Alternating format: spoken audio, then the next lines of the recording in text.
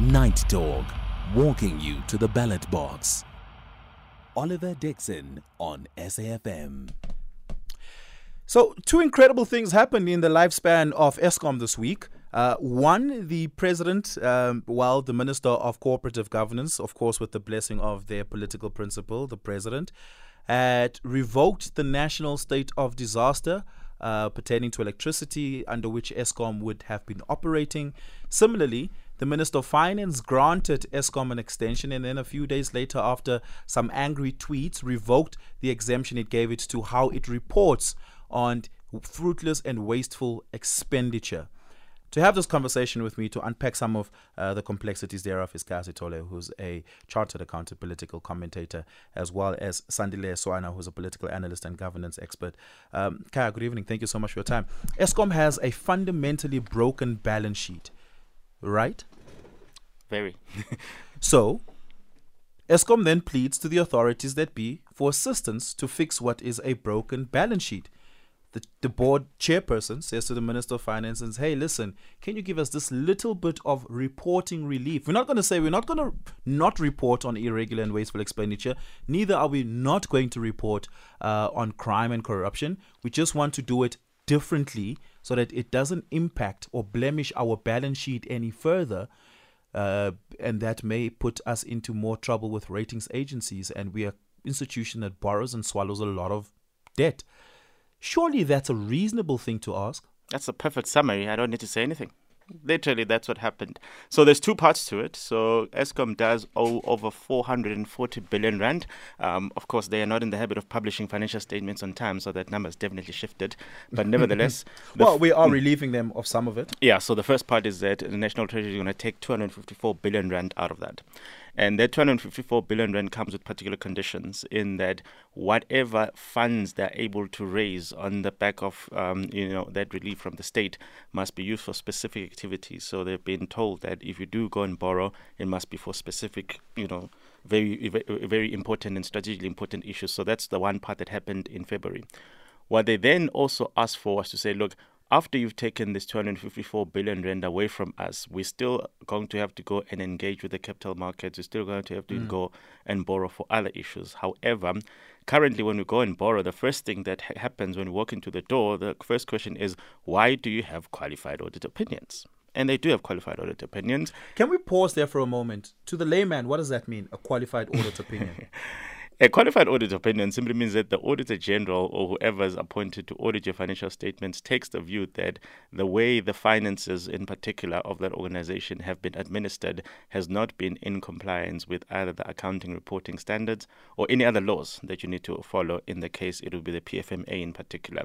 So if there are instances of serious deviations and non-compliance, the Auditor General says, look, I have a problem. So when the Auditor General says I have a problem, that is regarded as a qualified statement rather than a clean statement that says it's all fine. So as soon as she says I have a problem, that is the qualification that we talk about. So a qualified audit opinion is not a good thing.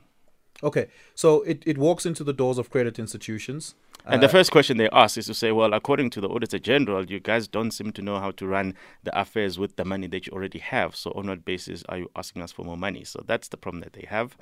Their response was to say, well, actually, a lot of the problems that the Auditor General identified are legacy problems. In other words, it is things that happened 7-8 years ago before we were even here. The only reason the Auditor General keeps insisting on talking about it is that in her audit processes, for as long as the car or the engine or whatever was acquired through irregular means 7 or 8 years ago, for as long as that item or that service is still being used by the company, it is the fruits of the poisonous tree. So she will still remind you that, by the way, that car, that engine, that machine was acquired through an irregular process. So it basically repeats the same issues relating to old transactions until that car disappears, until that engine is not there. So what Eskom argued was to say, well, at least there ought to be a distinction between legacy issues for which there's absolutely nothing you can do. I mean, it's there, versus issues that we're fully accountable for. In other words, yesterday when we were here, what did we do? And if we did something wrong, we're happy to accept a qualification on the basis of that. But we're struggling to reconcile ourselves with the question of why we're being asked to explain things that happened 10 or 15 years ago, committed by people that we now know have been, ventilated in other platforms who have been less than, committed to the good fortunes of Eskom. Yeah. Give us a call, 086 000 2032. I'm taking a voice note on 0614 104 107. So, Khaya, it seems to me then, if it is going to be the fruit of a poisoned tree, that Eskom will just never in its lifetime, now going forward into forever, for however how long it exists, will Eskom be able to achieve a clean audit. It will always be a qualified audit. Surely then, some level of intervention through an exemption of sorts is necessary. Well, again, South Africans can be hysterical in instances, and I think in this case it was legitimate. There's actually two parts to this. Eskom could have simply said, well, we are going to go and apply for a condonation in relation to all of these transactions. Condonnations are already part and parcel of what National Treasury does. In fact, National Treasury spends a lot of time entertaining applications for deviations, and some people forget to ask for deviations, and then when the Auditor General says we've got this particular problem, they then apply for National Treasury to say we condone that. In other words, we forgive it.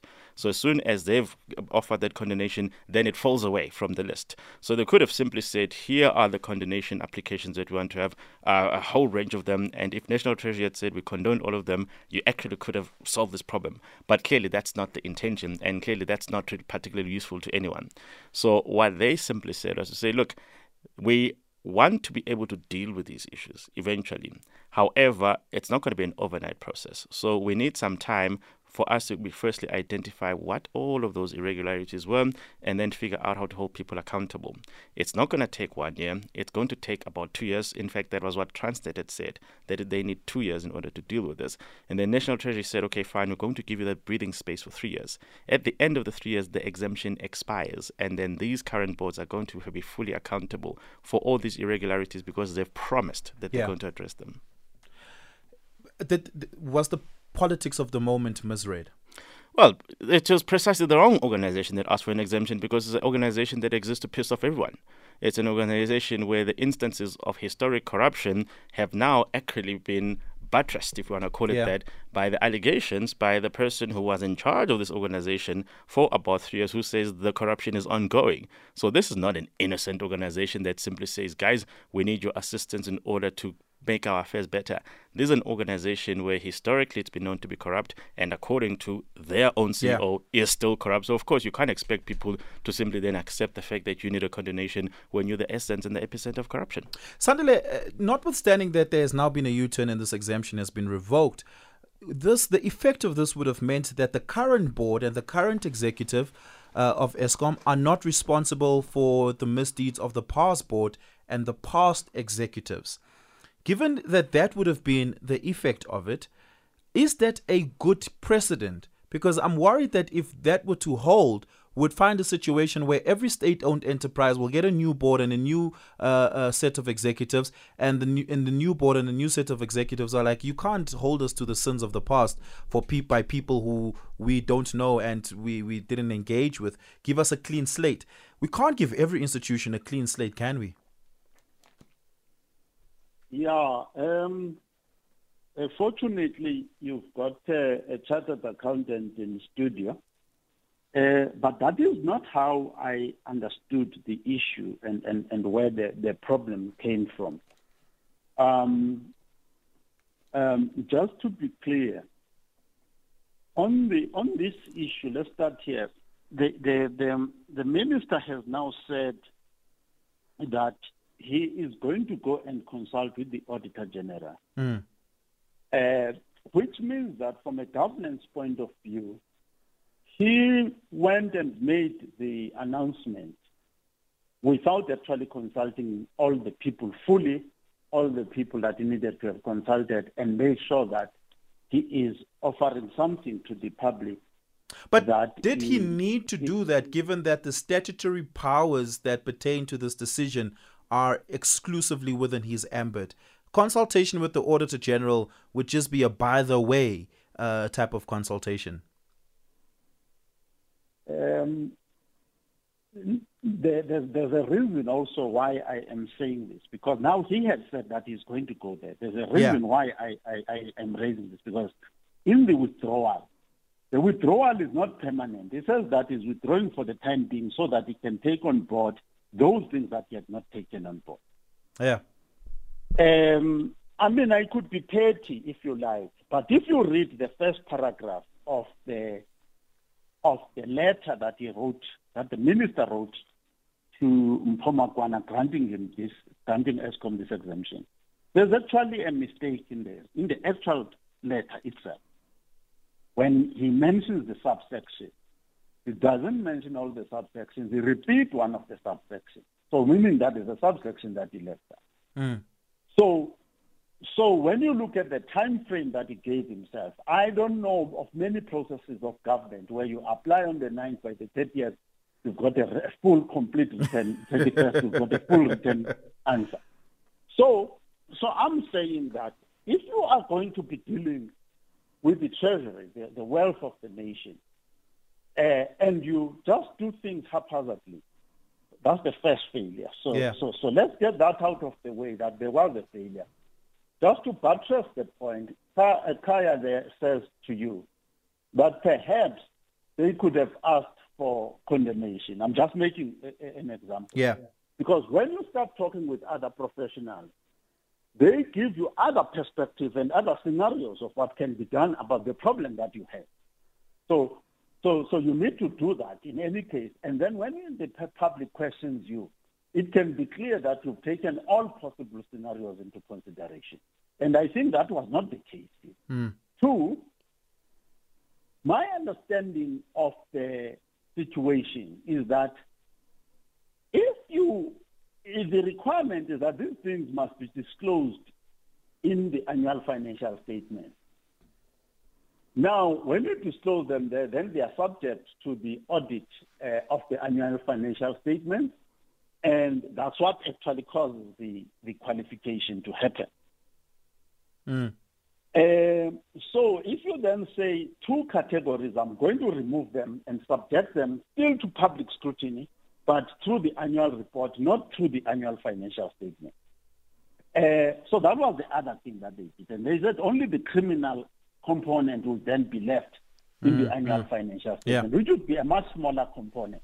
Yeah. And for something to be classified as criminal, the criteria are very stringent, which then makes it clear it's going to be a smaller component. Then that creates a situation where you are not exposing yourself to the risk that the rating agencies and your creditors are getting alarmed, unnecessarily alarmed and difficult in dealing with you. Okay. So that is understood. But now I just want to make a point, another point that my main concern, I have not come to my main concern about this.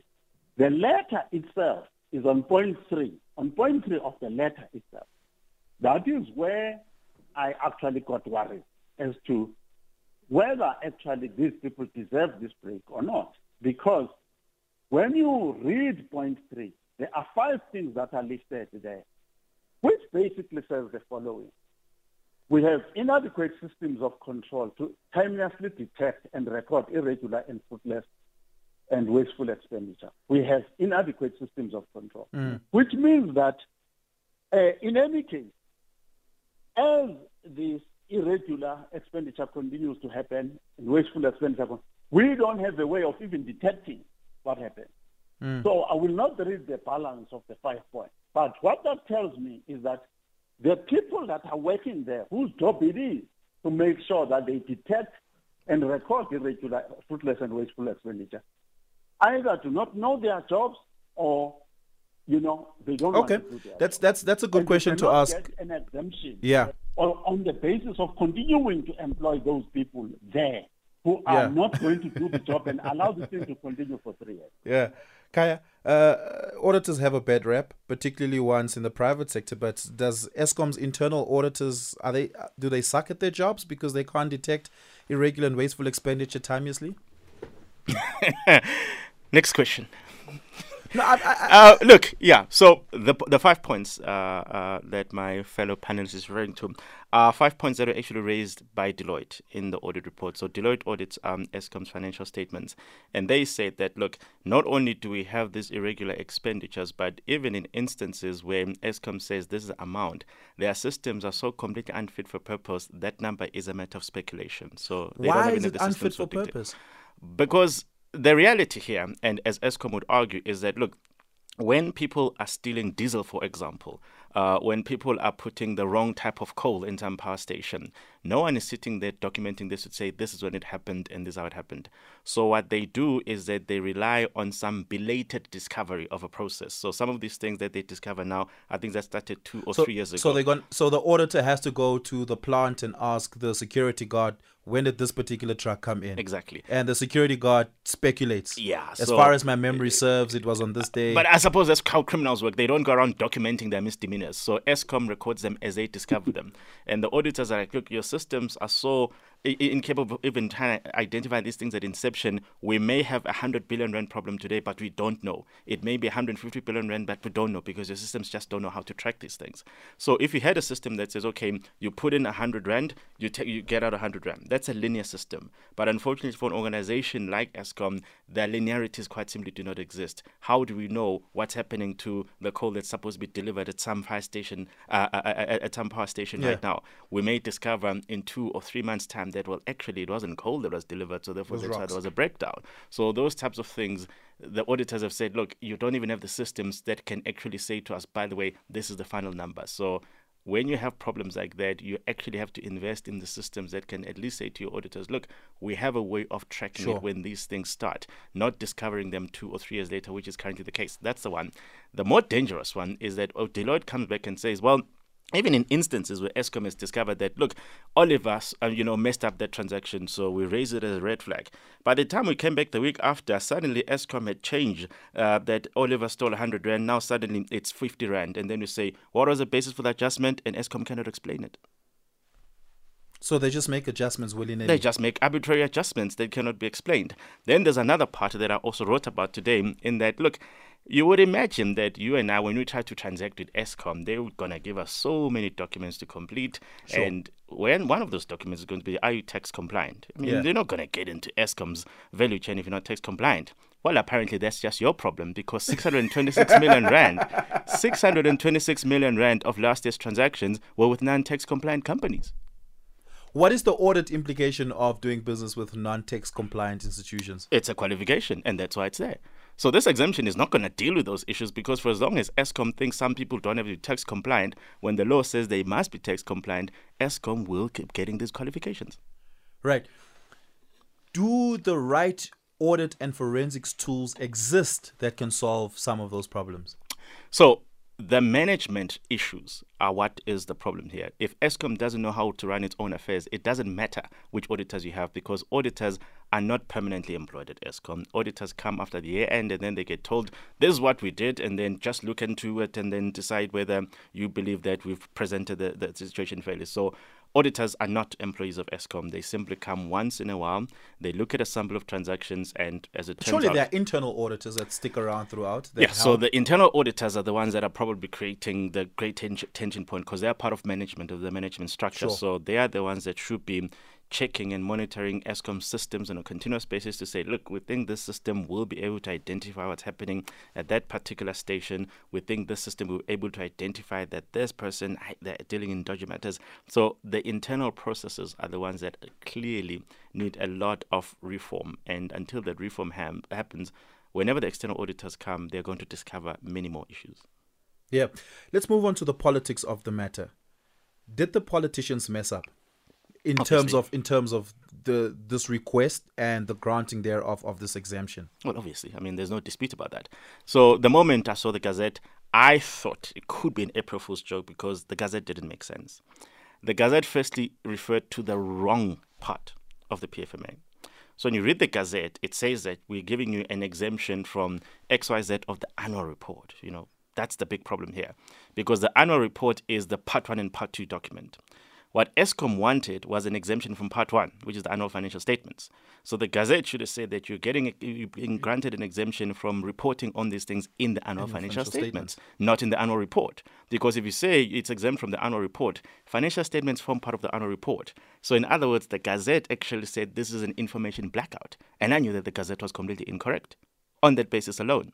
But more importantly, the Gazette was the only document that was available to the public. So the public looks at this and like, well, this just doesn't make sense. So even whether they even knew that it was actually wrong in the terms of the words, they were like, but this doesn't make sense. So it only then, when you then get insight into the correspondence between the board chairman and the minister, do you actually understand the reasoning? But if you've decided that the binding document, which is the Gazette, not the internal correspondence, should be as flimsy as it was, well, you cannot be surprised that people are like, what on earth is going on here? So it was the politicians that screwed this up spectacularly. Yeah. On to a slightly separate matter, but related. Sandile, we are now no longer under a national state of disaster pertaining to electricity, in particular to give Eskom and its related institutions and political principles the leeway to be able to make decisions with agility that can turn the institution around. What then does that mean of the role of the Minister of Electricity, to whom's statutory powers we are yet to know of? There are a number of difficulties. I actually don't even know what this Minister of Electricity is supposed to be busy with, and I'll explain this. He visits politicians. Is he a spokesperson? And I'll explain this because this was my worry before the appointment of the person. That government created their plan, this energy recovery plan, electricity recovery plan, around August last year, and formed a committee of ministers. There's about 6 ministers there in that committee. And the operator of that committee is the DG in the presidency. So, which means these people meet every month, if you like.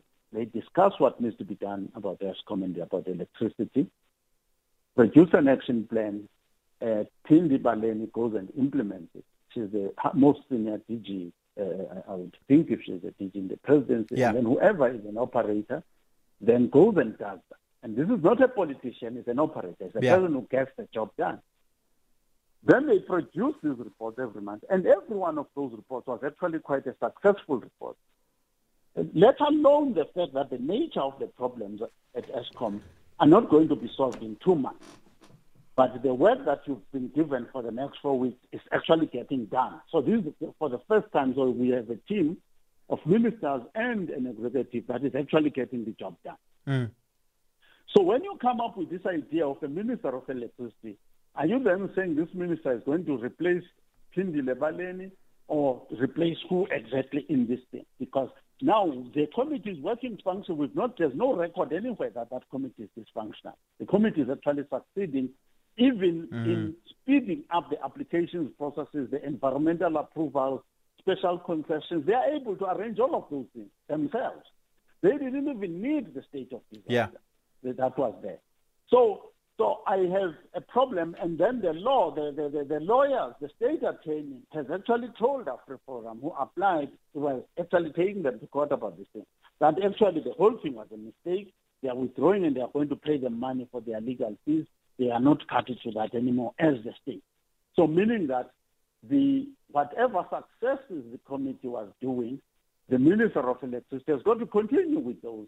Although I heard him now on the radio saying that no, he'll take some of the things that were there in the state of disaster and use them. I don't know how legal, how lawful that is going to be if he does such things, except if they were already corresponding to the plan that was already in implementation. So the long and short of it is that our politicians are not sober. They are not doing this thing that is called due diligence. Yeah. They are not doing a due diligence. They are not exercising, in company law, they call it the duty of care and steal, that you take so much caution. These are big billions of rands, people's lives and you do everything on the matchbox. Mm. And again, Yeah. Khaya Sithole has said to you, even the very Gazette thing was actually wrong, totally wrong. Yeah. Just maybe. And that caused the political crisis by itself. That's Yeah. to right. You shouldn't be qualified to keep a job at National Treasury if you can produce a Gazette like that. Sure. I wonder what the DG of National Treasury will say about that. Khaya, We do not have a DG at National Treasury. Well, I need you to keep up. No. The president has been too busy to find one. I mean, it's not like Ishmael Mamoniat is not working. He's at work every day. He's an acting DG. But an he's acting DG. he's there. He's doing his He's going job. to be like, hey, you asked for a DG and I'm not the one. What does Butler do on a day-to-day that you see of value? He visits power stations. And look, I do think that perhaps there's some value in him getting a granular understanding of what's happening out there instead of him being a desktop minister who simply says, tell me, Eskom, what you think the problems are, and I'm going to pretend I know what you're doing. So I do think that there's some value in him actually familiarizing himself with the terrain so that by the time he starts making particular decisions, because at this stage I don't think he's actually made any substantive decisions. So by Does the he time have statutory powers yet? Because the president promised us he'll tell us what those are. We just haven't seen a gazette of it yet. I don't know if we want to be looking at new gazettes at this particular point in time, because that creates particular problems. I don't know if they've been well defined. And of course, the question of how to define his powers and distinguish between what the DPE does, what the DMRE does, and all this, and well, up until now, what COCTA was going to do because the state of disaster brought them into the picture.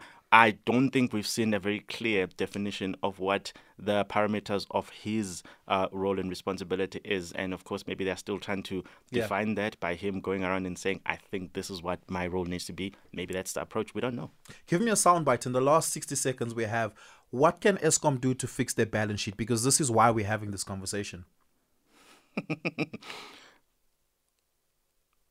Nothing.